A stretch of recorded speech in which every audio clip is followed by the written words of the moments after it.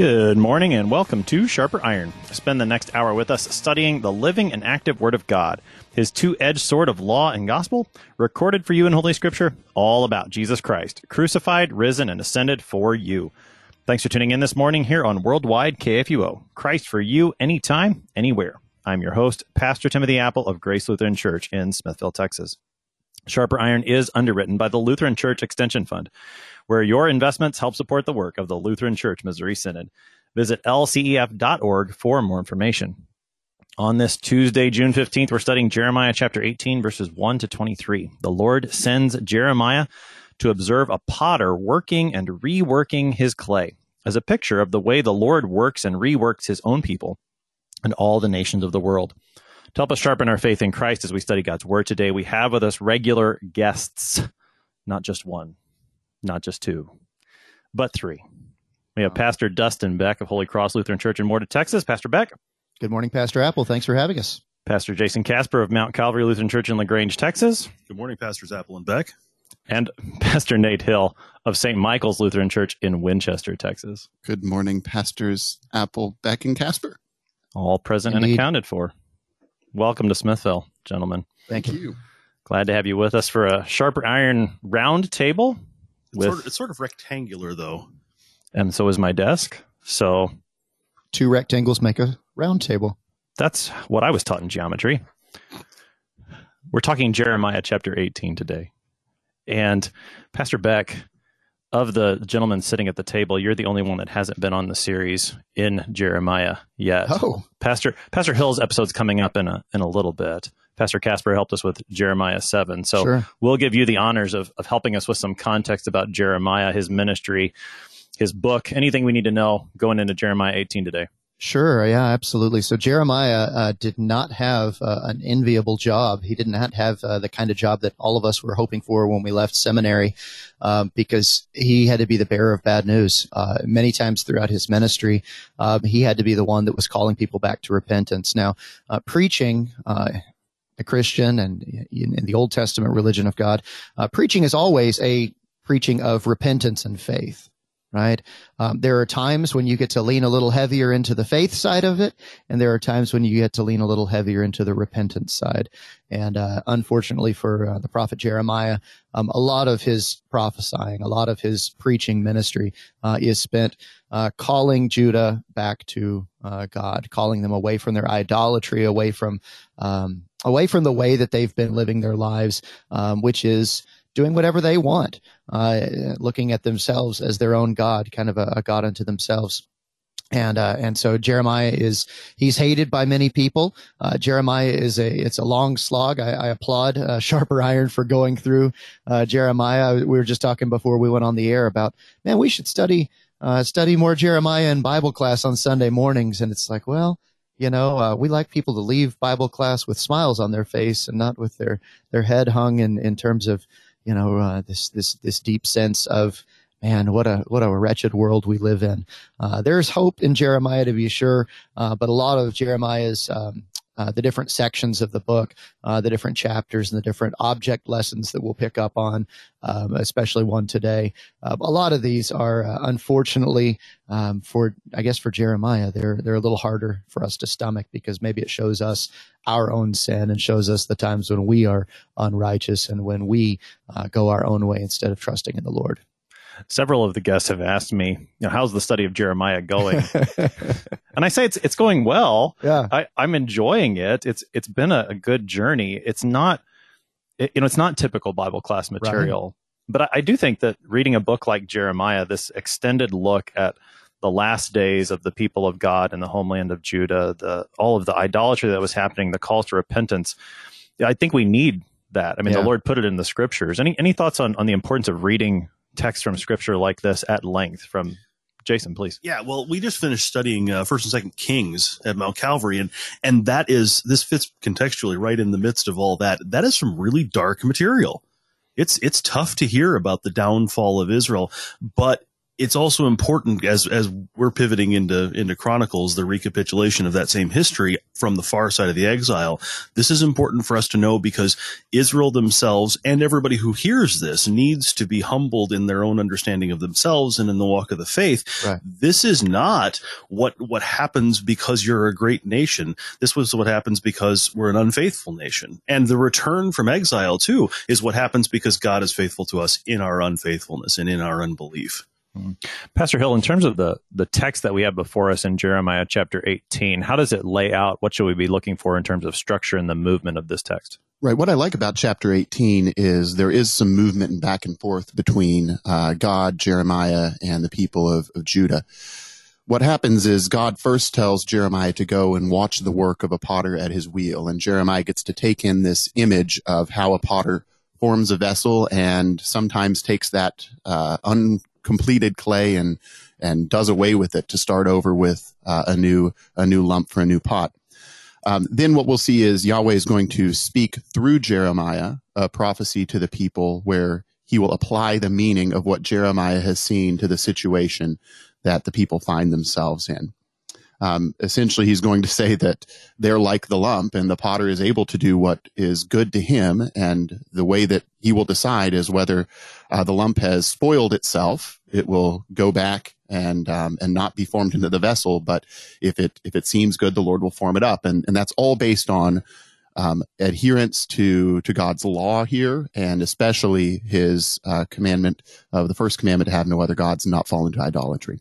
What'll happen then is the people are going to reply to Jeremiah's words from Yahweh, and they're going to essentially reject those words that are there, at which point we'll hear the Lord respond to their rejection with a judgment against them. Finally, after that, the people will respond again, and this time they'll turn against Jeremiah himself as a man, becoming angered at the prophet for the message that he's bringing. And finally, Jeremiah will pray a prayer of judgment or imprecation against the people to God, asking that they would be thwarted and destroyed in their evil.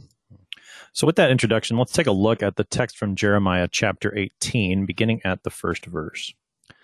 The word that came to Jeremiah from the Lord: Arise and go down to the potter's house, and there I will let you hear my words. So I went down to the potter's house, and there he was working at his wheel. And the vessel he was making of clay was spoiled in the potter's hand, and he reworked it into another vessel, as it seemed good to the potter to do. Then the word of the Lord came to me: O house of Israel, can I not do with you as this potter has done, declares the Lord? Behold, like the clay in the potter's hand, so are you in my hand, O house of Israel. If at any time I declare concerning a nation or a kingdom that I will pluck up and break down and destroy it, and if that nation concerning which I have spoken turns from its evil, I will relent of the disaster that I intended to do. And if at any time I declare concerning a nation or a kingdom that I will build and plant it, and if it does evil in my sight, not listening to my voice, then I will relent of the good that I had intended to do to it.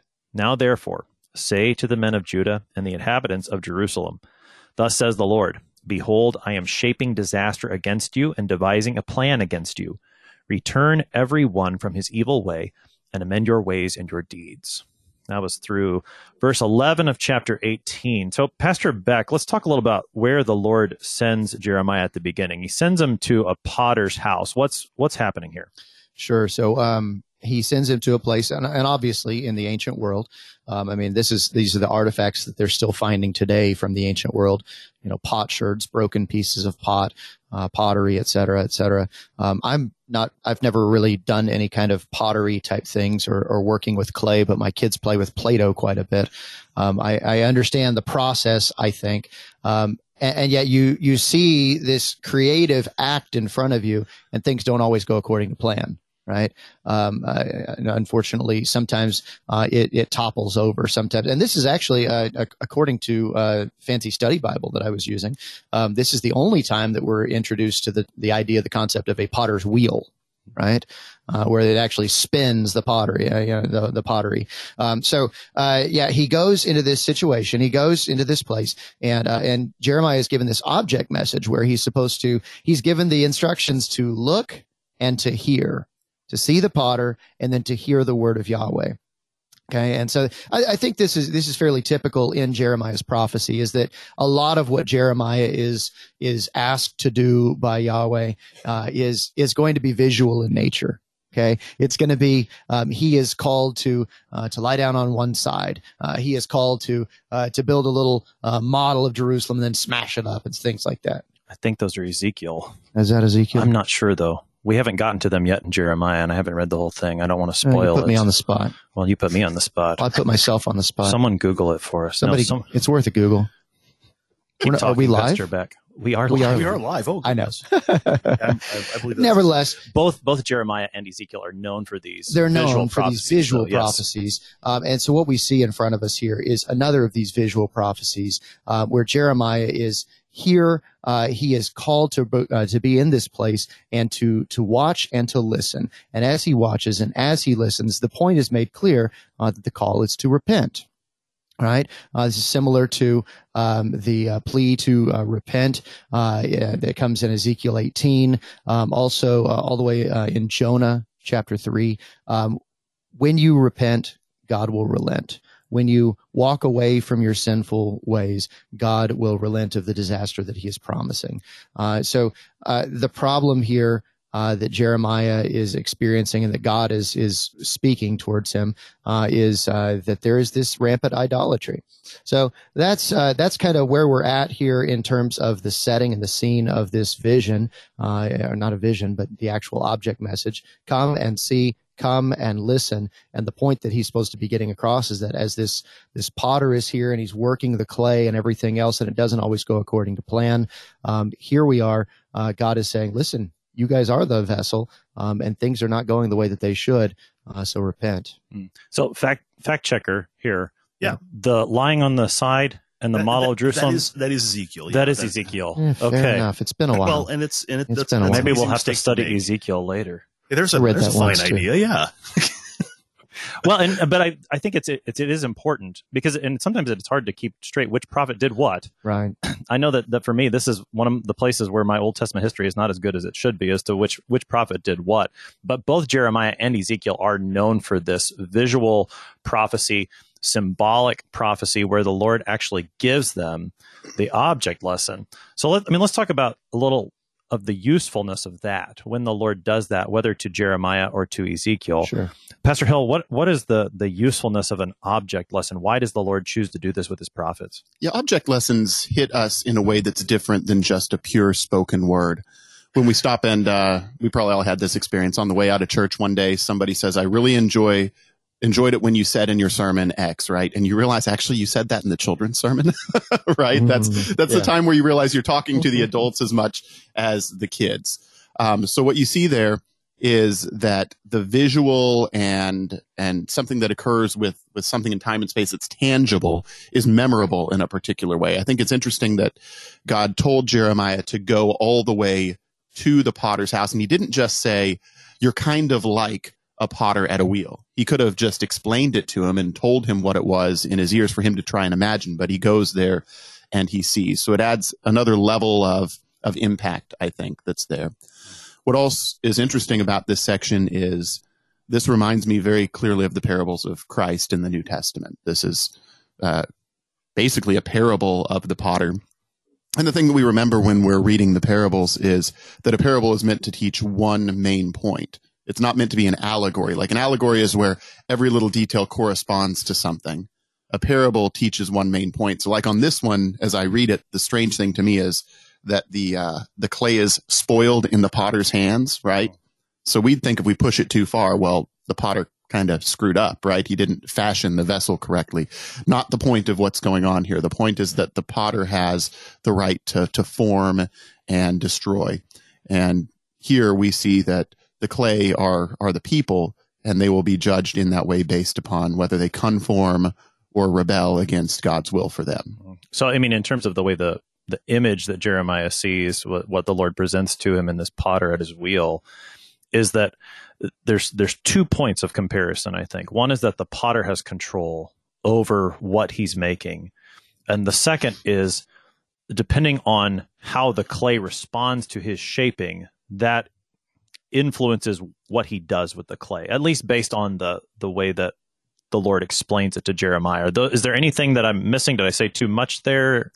What do you think? No, back to the Play-Doh metaphor. Some Play-Doh gets dry, right? That's probably pushing it too far as well. But the problem that we see is for sure in the clay itself, not in the interaction of the potter with the clay. Well, and also, I mean, as part of the analogy that's being drawn here is that it's not useful for the purpose that the builder, the master, intended it. Right. But there's also in this analogy this notion that clay is kind of a living material, even though it's clearly not alive. It functions in a way that it can change state while it's in use. And though it's spoiled, the correction for the spoil is not to throw it away. The correction for the spoil is to start over, remake it, refresh it with water, let it dry out some, change the consistency of it, and work it more.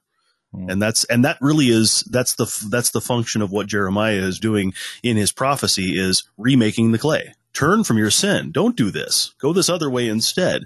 He's the water that's refreshing this dry, useless clay that's not conforming to the work the potter is putting in. So as Jeremiah then is given the word from the Lord to explain this, how do we see these things come up? First of all, what do we see about the Lord and his, I guess we could use the word sovereignty over the clay, over what's happening both in Judah and Jerusalem and really in any nation of the world?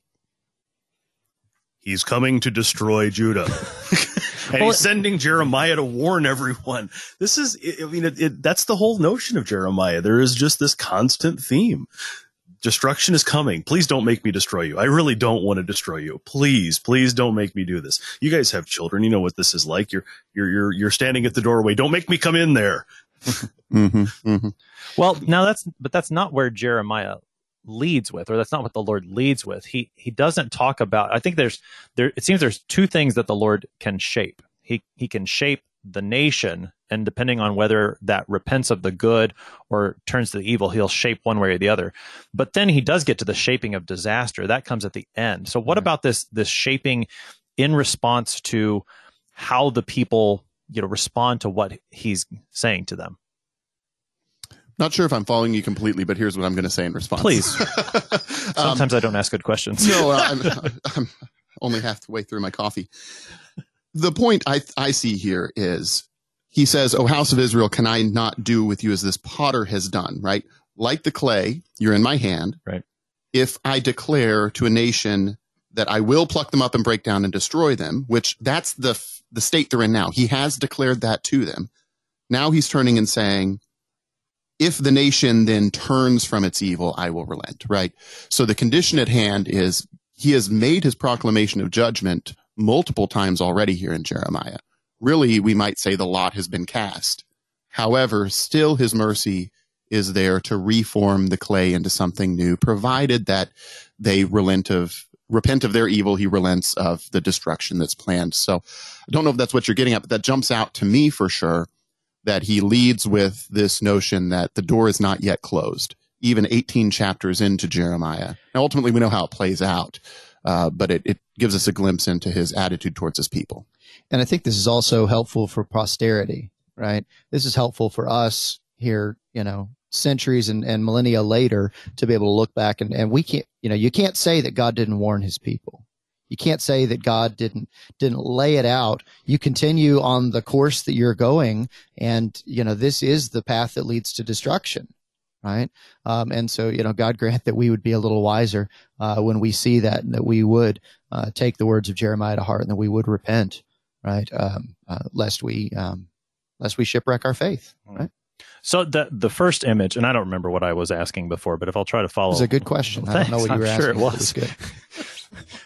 The first point is that if you've got a nation that the Lord has said, I'm going to destroy you, and notice, and I think Pastor Beck, you had mentioned this in your notes, that the language here is language particularly shaped to Jeremiah's call back in chapter 1. Right. So the verbs that the Lord chooses to use, this plucking up, breaking down, destroying, these are the things that the Lord told Jeremiah his word was going to do through Jeremiah. So the first nation, if the Lord's declared that nation's going to be destroyed, that nation repents, the Lord will relent, which that's where Israel, Judah is right now. They've been told that, and the Lord's looking for repentance.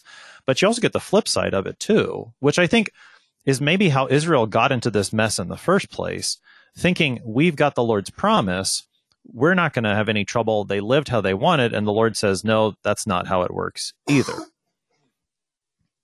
Thoughts? I didn't ask a question that time. Yes. No. Yeah, that was a great statement. Indeed. Thanks. Yeah, and that's maybe that was part of what we should have done in the opening verses or in the opening dialogue, was to talk about the fact that the themes of Jeremiah include the plucking up, the breaking down, the destroying, but also the building and the planting of a nation.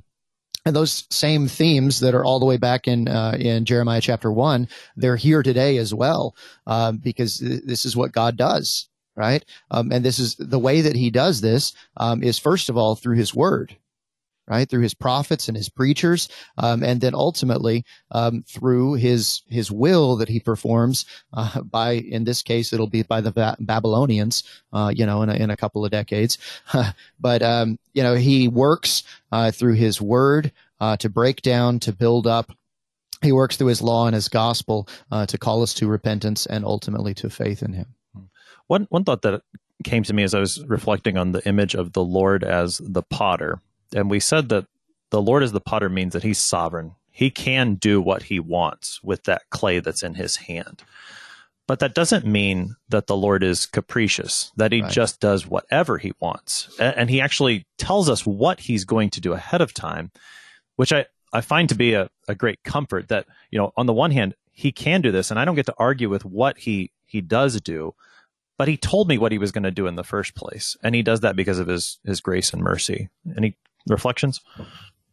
Yeah, no, I think that's a comfort that we have, especially in our own Lutheran tradition, is understanding that God binds himself to his word, right? Mm-hmm. He is not unknowable in the way that the philosophers might view him, but he has bound himself to his promises and his declared word. And that doesn't negate any of his immutable attributes, right? He is everything that he says he is, yet certain things seem good to the Lord, right? It seemed good to the Lord to reform the vessel, after having, taken it and put it into its old lump form and bringing it back up again. So you're right. We balance the sovereignty of God always with the promises that God makes. And I think that is a good way to put it, that he can do anything he wants, but he's not capricious. I like that. Yeah. Pastor Beck, you looked thoughtful. Oh, thank you. Would you like to share your thoughtful thoughts? I suppose I can. I was just thinking along the lines of your, emphasizing the fact that God is the potter here, and a potter is a potter for a purpose, right? And so he's going to make pottery that is useful. That's the point of being. If he's if he's engaging in some kind of modern art using clay or Play-Doh, if you will, and he's making something that looks kind of like a snake or a dragon, or looks kind of like an animal, like my kids like to make with Play-Doh. I mean, that may be fun, but that's not what a potter does. A potter is actually creating something. And so I think that when we look at and maybe we're stretching the analogy a little too far here. I'm getting looks from everyone in the room. But God is going to act according to what he has said, as Pastor Hill just pointed out. And so he's not doing this just for no reason. He's doing this for actual utility, right? And the utility is that he would raise up people who would do his will. He would raise up people who would perform righteousness. It's such a huge theme throughout the Old Testament, that we would care for the widow and the orphan, that we would care for the poor, that we would love the stranger within our gates. Those are the kind of people that God is forming. And when those things don't take place, it's not because of God, it's because of our faithlessness. It's because we are not faithful to what he has called us and created us and made us to be. So yeah, I think that that factors in when we're talking about the work of a potter, that we are his workmanship, we are his craftsmanship, and so are supposed to be, so are the people of Judah. And when they fall down on the job, when they fall away, that's not God's fault, but it is. He's not going to bend his standards, if that makes sense. He's not going to create junk. He's not going to allow junk to leave his potter's shop, I guess. Right. Yeah, he's the potter. He forms the clay as he wills, and he does so according to the word that he reveals, the word that is preached by Jeremiah. So we're going to take our break here on Sharper Iron. You're listening to us talk about Jeremiah chapter 18, the pastor's 2 rectangular tables in Smithville, Texas. We'll be right back. Please stick around.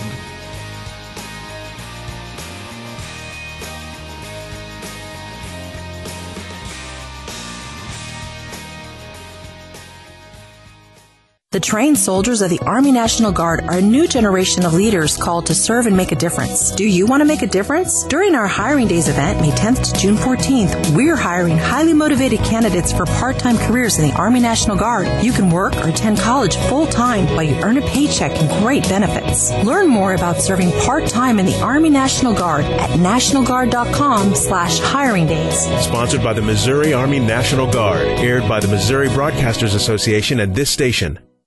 Hi, I'm Rahema Kavuga, Synod Relations Manager at Lutheran Church Extension Fund. As Lutherans, we strive to grow in Christ in our daily lives. Take time this summer to join us for our summer webinar series titled Growing in Christ. You'll discover how to grow strong and healthy physically, spiritually, and mentally, and finally put it all together in how you can serve your neighbor also. Check out lcef.org/webinars for more information and join us this summer. Welcome back to Sharper Iron. It is Tuesday, June 15th. We're studying Jeremiah chapter 18, verses 1 to 23 with Pastor Dustin Beck of Holy Cross Lutheran in Warda, Texas, Pastor Jason Casper of Mount Calvary Lutheran Church in LaGrange, Texas, and Pastor Nate Hill of St. Michael's Lutheran Church in Winchester, Texas.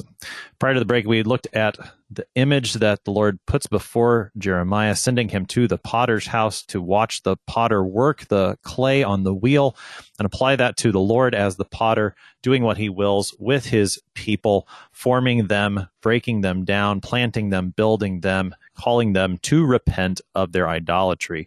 The people respond in verse 12, which is where we pick up the text in Jeremiah chapter 18. But they say, "That is in vain. We will follow our own plans, and will everyone act according to the stubbornness of his evil heart. Therefore, thus says the Lord, ask among the nations, who has heard the like of this?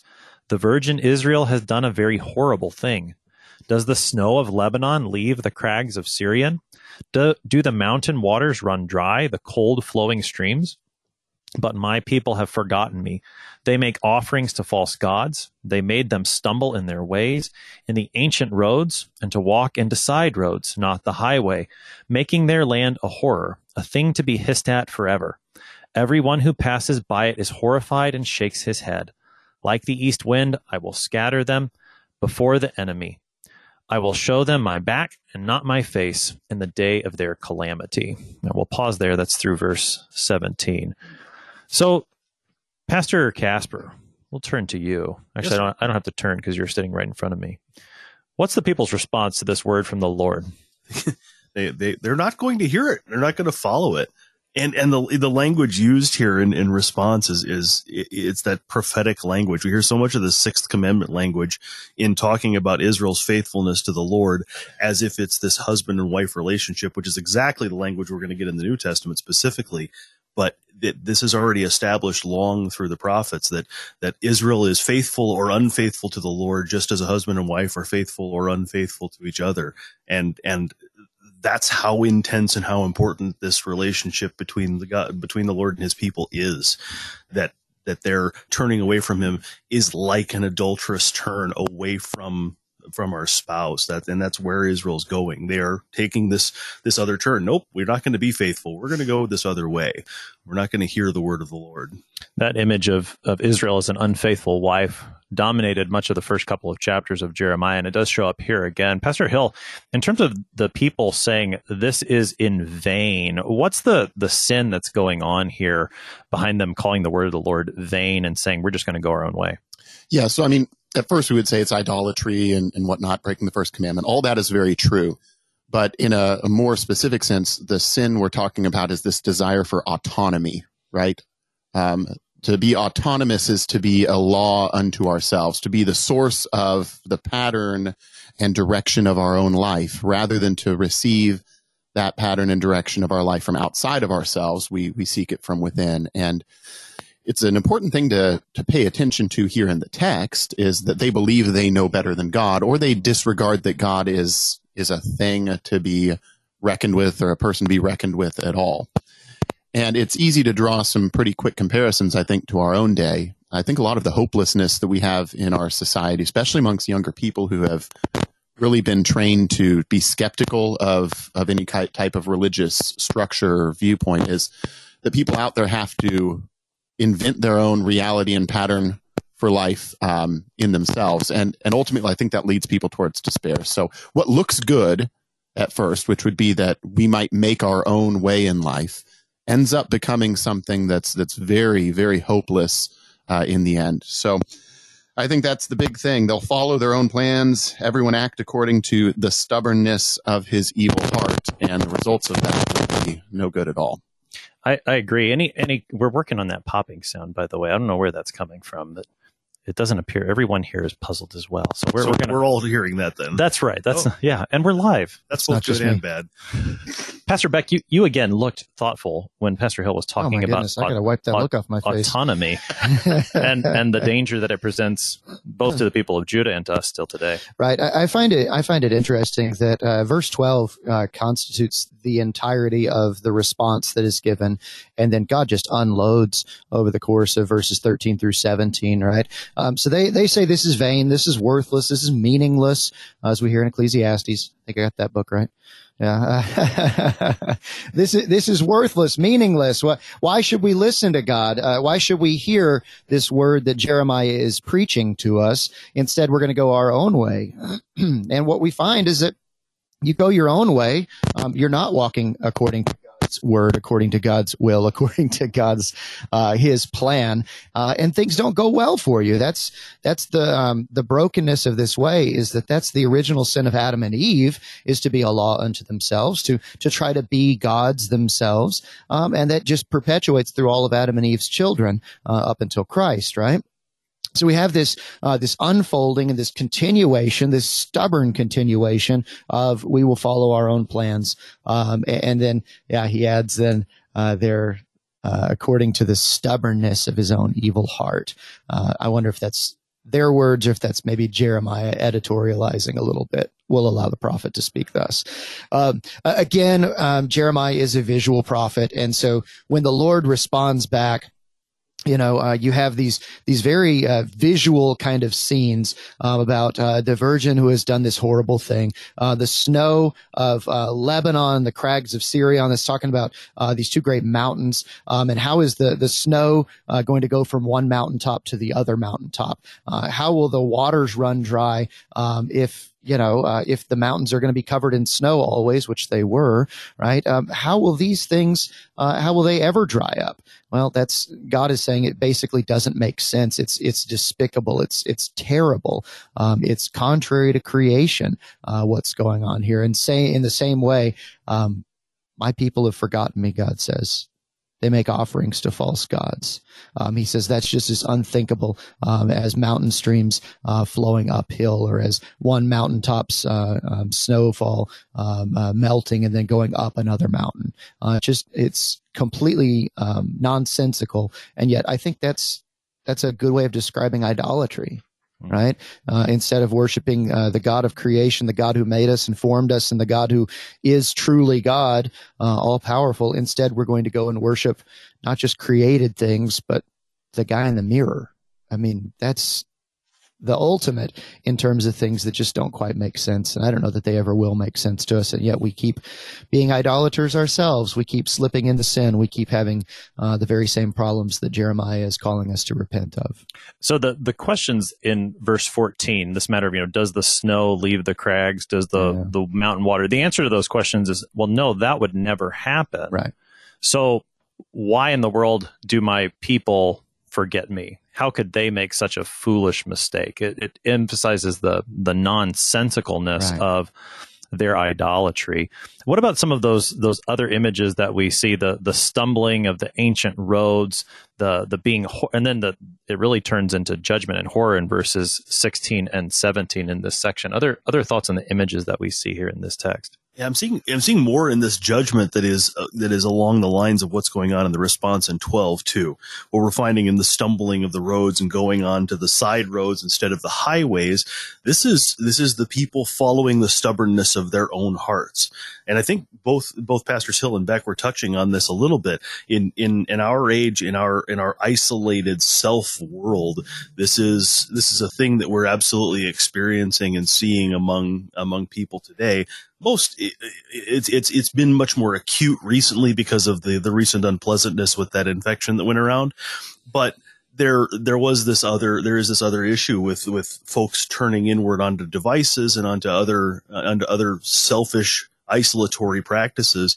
And that's all separated from the gathering of the faithful together, which is a unique thing that is only present around the word of God in the gathering of the people. And that, speaking both to Israel in this age and to us in our age, this separation to ourselves is following away onto the side roads rather than gathering together and hearing the word. And for those that are lost on those side ways, that's the thing that is the solution too, gathering together and hearing the word as a people together as God's people.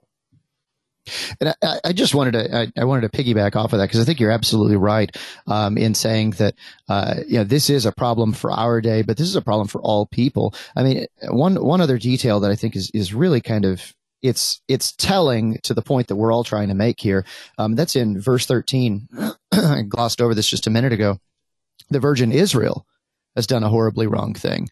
Well, I mean, if I'm not mistaken, most of Jeremiah's prophecy is against Judah. It's against the people of Jerusalem. This is the divided kingdom time. This is several decades after Israel has already been captured by the Assyrians. They're gone.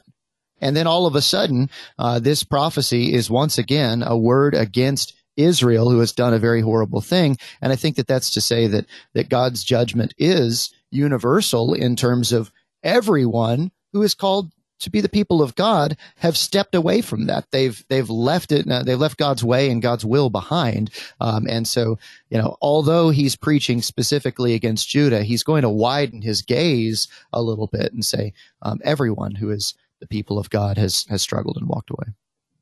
Yeah, and I think that notation of the virgin Israel probably also harkens back to the fact that when Israel was in her virgin form, it was when she was united, right? Not necessarily that he was talking to the south a moment ago and the northern kingdom now, but the fact that this has gone off the rails long ago when the people were supposed to be united as the tribes all together. I guess the other thing I see in verse 15 is where it says, "My people have forgotten me. They make offerings to false gods. They made them stumble in their ways." The offerings that you give to an idol oftentimes are a lot more fun than the offerings that are supposed to be given in the Old Testament. I mean, the practices of how you would sacrifice to idols draw people in because they play upon your own naturalistic desires, right? Drunkenness that would be involved and all kinds of sexual depravity and things like that too. So I think maybe we're also seeing there this metaphor of being drunk in idolatry. Leaving the temple, having worshipped a false god, and stumbling in the road. Go ahead, Pastor Beck. I agree. Well said. Yeah. So one more thing I want to pick out of this section is at the very end, just the horror of this. Right. It includes the Lord turning his face away from his people, showing them his back, which in my mind, it goes to the Aaronic benediction that the Lord would turn his face upon his people is a great grace, but for him to turn his back against them shows just how foolish, again, nonsensical their idolatry really is. Any final thoughts on that or this section as a whole before we move on? I'm getting blank stares, so we're gonna go on into the next section. So in verse 18 now, Jeremiah chapter 18. Then they said, "Come, let us make plots against Jeremiah, for the law shall not perish from the priest, nor counsel from the wise, nor the word from the prophet. Come, let us strike him with the tongue, and let us not pay attention to any of his words. Hear me, O Lord, and listen to the voice of my adversaries. Should good be repaid with evil? Yet they have dug a pit for my life. Remember how I stood before you to speak good for them, to turn away your wrath from them. Therefore, deliver up their children to famine, and give them over to the power of the sword. Let their wives become childless and widowed. May their men meet death by pestilence, their youths be struck down by the sword in battle. May a cry be heard from their houses when you bring the plunderer suddenly upon them. For they have dug a pit to take me and laid snares for my feet. Yet you, O Lord, know all their plotting to kill me. Forgive not their iniquity, nor blot out their sin from your sight. Let them be overthrown before you. Deal with them in the time of your anger. That's the rest of our text for today. That was verses 18 to 23.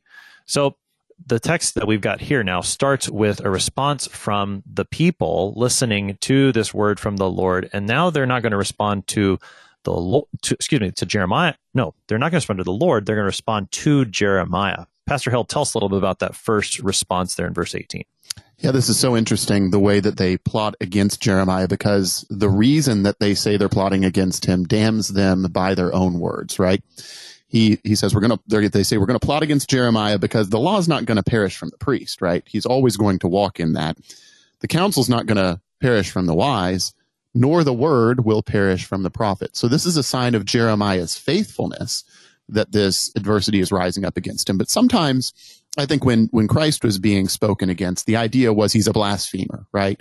You say that he's doing the wrong thing when he's really doing the right thing, and you cover it over with falsehood. Well, here they're acknowledging right out that we're going to persecute him because he's speaking the word of the Lord. They're not even trying to cover it over with a veneer of their own righteousness. So that's really quite a thing, that they don't want to hear the word of the Lord, and therefore they're going to speak against Jeremiah. Pastor Beck, why does the world respond to the word of the Lord like we see the people respond to Jeremiah's preaching here in verse 18? Well, because the world is rebelling against God. The world wants nothing to do with God's ways and with God being God, right? The world doesn't like to be told it can't do something.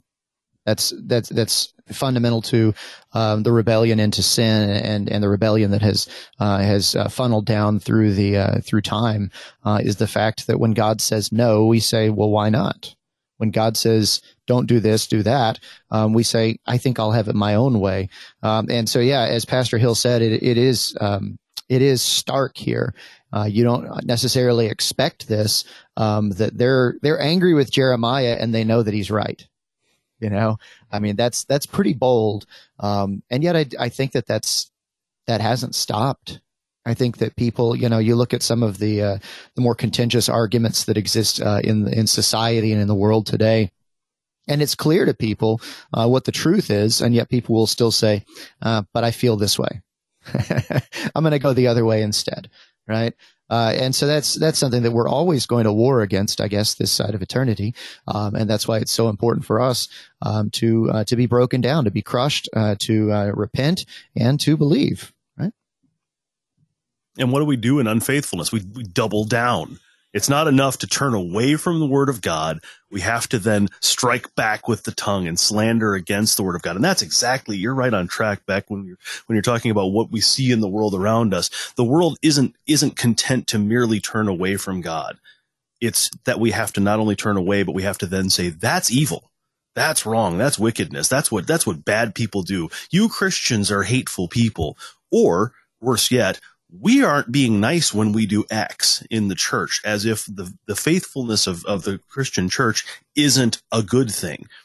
It is what Christianity looks like. It is what faithfulness looks like. But when we rebel and we strike back with our tongue against the word of God in the way that he teaches us, we teach back with that unbelief.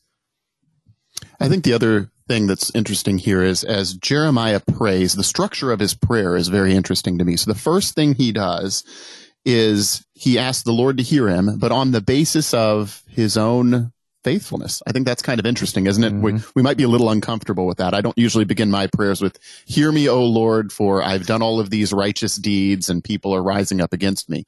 So it's an interesting biblical model. I don't think Jeremiah is bragging on himself, but no. I think he's just saying, I've done what you've asked me to do here, Lord. And I'm not seeing the results of that in the way that I thought. Can you help me out here and give me some clarity whether this is your will or not? And also, I trust in your word. Yeah. I trust in your word, and good is being repaid with evil. Why should that be happening? So we see him appeal to that, and then he turns into a prayer of judgment against his adversaries. And I mean, it strikes me funny too, because here in verse 18, his detractors say, let us strike him with the tongue, as if they're going to slander him. Right. And then, man, he comes back full bore with the things that he's asking to happen to his detractors. So it seems to be asymmetrical warfare going on here in some ways. I don't know if anybody else has any thoughts on that. Well, Jeremiah certainly had the spiritual gift of imprecation. That's a big word, Pastor Beck. What is imprecation? I have no idea. Oh, okay. I'm just kidding. It's a fancy term that refers to a handful of the Psalms that deal with these prayers that God would allow his judgment to fall on people. I mean, it's one of the hardest types of genre in the scriptures to read and to understand. How can Christians read this and say, wow, that's what God's word says? And yet I think that there's something raw and there's something beautiful about something as hard to read as a prayer that your enemies and that the enemies of God would get what's coming to them, right? It shows us that we as Christians and Jeremiah, of course, as a prophet, that we're allowed to have emotions, that we're allowed to be upset about things, that we're allowed to cry out to God when there is injustice, when there is violence, when there is evil and suffering, right? And so that's effectively what this is Jeremiah crying out and just kind of saying with exasperation, what gives, God? Come on, be faithful to me as you have promised to be. And yeah, that means that some of these people are, I am praying for their destruction. Of course, he's already stated previously, that God's will is that people would repent. God's will is that people would come to the knowledge of the truth. God's will is that people would be saved. But at the same time, Jeremiah is allowed to express frustration, and I think we are as Christians as well. We're allowed to. I mean, don't pray that your neighbor would get hurt or something, but we're allowed to have these thoughts that just say, God, this isn't fun. This sucks. I think I can say that on the air, right? I didn't hear the bleep. Okay, good. Phew. But we're allowed to say that things are not as they should be, and we're allowed to have those emotions that long for something greater, that long for God's gracious visitation for his people. Well, I think, when we pray for the salvation to come from the Lord, we have to recognize that implies, and here Jeremiah makes it explicit, but that at least implies that there is going to be a judgment, a condemnation. And so to ask God to do what he said, to bring the salvation and to bring the judgment against people who literally are his enemies. I mean, these are not sort of, just they find themselves on the fence. These are people who have set themselves against him. That's not wrong. It does strike us as strange, particularly given some of the things that Jesus says in the New Testament, pray for those who persecute you, bless your enemies. How does a prayer like this in Jeremiah 18, and this isn't the only time we're going to see it in Jeremiah or in the Psalms, how does a prayer like this, go hand in hand with what Jesus says? Well, in the case here, I think we brought up Jonah earlier. This is kind of the inverse of Jonah. Oh, yeah. Jonah is seeing repentance and he's unhappy with it. He wants the Lord's hand to be firm on the Ninevites. Where Jeremiah is, he's wanting the Lord's hand to be firm on Judah, but it's not yet. It's not there. You sent me to preach to these people. Why haven't you acted yet? And it's a time for Jeremiah to stop and realize that the Lord's time is the Lord's time. And you too, as the prophet, need to be patient. And in his exasperation, his frustration, he calls out to the Lord to bring down his vengeance, but it's not time yet. That judgment is coming, and for us too, this judgment at the end of all days is coming for all of creation. And our hope is that all of creation would turn from sin, and that all of creation would flee from unbelief and instead embrace the faith in Christ instead. But that may not be the case for everybody. Yeah, this reminds me of something in Romans 2, actually. And what we've seen here in this law-gospel dynamic in the text is God has led with his kindness and grace against a rebellious people, and they've not responded. Romans 2, it's verses 4 through 5 kind of step into this dynamic too. Paul says, "Do you presume on the riches of his kindness and forbearance and patience, not knowing that God's kindness is meant to lead you to repentance?" There's statement 1 there in Romans 2, but here come on the tail of that in verse 5. "But because of your hard and impenitent heart, you are storing up wrath for yourself on the day of wrath when God's righteous judgment will be revealed. So it's this movement towards kindness and patience, hoping that this is going to lead towards repentance. And when the heart is proven to be hard, now we'll speak of what you really are storing up for you that you won't see today, but the reservoir is going to be there of this wrath that you stored up for yourself, provided you don't turn from those evil ways. So we can do this the easy way, or we can do this the hard way, I guess, is the way we might look at this text in Jeremiah and this dynamic overall. I do think one of the struggles that we have reading an imprecation like this goes back to what Pastor Hill started with, that Jeremiah leads with the matter of his faithfulness. And maybe this is just me, but the way it comes off sometimes is, what, do you think you're better than them, Jeremiah? You're a sinner too. How do you get to place yourself on that side, the quote good side, and place them on the bad side? Couldn't they pray the same thing about you? Which on the one hand, I understand, but I think it misses the point of how Jeremiah can pray like that in his faithfulness. You see King David do this in the Psalms, where he'll ask the Lord, search me, know me. You know who I am, Lord, and give me these things. Which I think, given the whole of Holy Scripture, we should understand these are prayers that are based not so much on the faithfulness that Jeremiah has in and of himself, but the righteousness of God that's covered Jeremiah or David, whoever prays this. And he prays in that confidence, not in his own. And I mean, to put the prayer in that context, I think, or at least it helps me to hold on to these prayers. I still have, it would be hard for me to pray that even against my worst enemy, to say that I hope you're childless, I hope your wife dies, or, not your wife dies, but that the wife becomes a widow. That's a hard word. But I think when we put it in that full context, we can see where Jeremiah is coming from. And as Pastor Beck, as you said, the emotions that are there, he doesn't try to hide them, but he simply cries out in those emotions to the Lord. Right. And he's never, I don't get the impression that he's ever saying, my faithfulness is great, but he's always couching it in who God is. He's always couching, his prayer, not in look at me, but in I'm the one that's looking to you. Right. And so this is a prayer of faith. It's difficult for us to read. It's difficult for us to imagine a situation where we would ever have these, make these words our own. And yet I just love the confidence that Jeremiah is able to have, that he's not confident in himself. He's not confident in his own ministry, especially, but he's confident in the Lord. Right. And there is a distinction there. I think that's important to point out, is that Jeremiah's confidence does not come from, I'm the pastor that gets to preach all the bad news sermons, right? Because I got such a wayward flock. No, I'm the pastor, who's going to preach the word of God. And that's enough. That's enough. It's not about Jeremiah. We have just under 2 minutes left here this morning, gentlemen. As we reflect on this chapter as a whole, I see some of you are passing to others.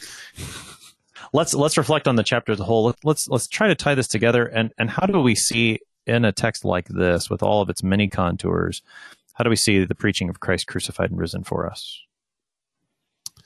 Well, certainly there is no confidence at all without Christ crucified and risen for us. It's in the act of Christ crucified and risen for us, and us joined to that act in our baptisms, that we are reformed ourselves, like a spoiled lump of clay is reformed into a new pattern, into the mold and pattern of Christ. So to me, I think the lesson at the beginning, of course, can be something that we can superimpose, I suppose, onto what Christ has done for us in the New Testament, recognizing that we are new creations in Christ. The old is gone and the new has come. And I just wanted to add that in the book of Jeremiah, we almost have kind of this prophet who's unwilling to be moved by anybody else. It reminds me of a lot of our rites of installation within the church. 1 Corinthians 15, therefore, my beloved brothers, be steadfast and immovable, always abounding in the work of the Lord, knowing that in the Lord your labor is never in vain. Those are helpful words that I'm sure the prophet Jeremiah understood and believed faithfully, and we do as well. Pastor Dustin Beck is the pastor at Holy Cross Lutheran Church in Warda, Texas. Thanks for coming over today, Pastor Yes, Beck. sir. My pleasure. Pastor Jason Casper at Mount Calvary Lutheran Church in LaGrange, Texas. Thanks for joining us. And Pastor Nate Hill. Sorry, I had you muted still. Pastor. Yeah, Bill, thanks for having us. Yeah. And Pastor Nate Hill from Winchester, St. Michael's Lutheran Church. Pastor Hill. Thank you. Thanks for joining us this morning for Sharper Iron, our roundtable. I'm your host, Pastor Timothy Apple of Grace Lutheran Church in Smithville, Texas. If you have any questions about the book of Jeremiah, comments on this series, we'd love to hear from you. Send an email to kfuo@kfuo.org or use the app and the open mic feature to record up to a 60-second message. We'd love to hear from you. Thanks for spending the morning with us. Talk to you again tomorrow.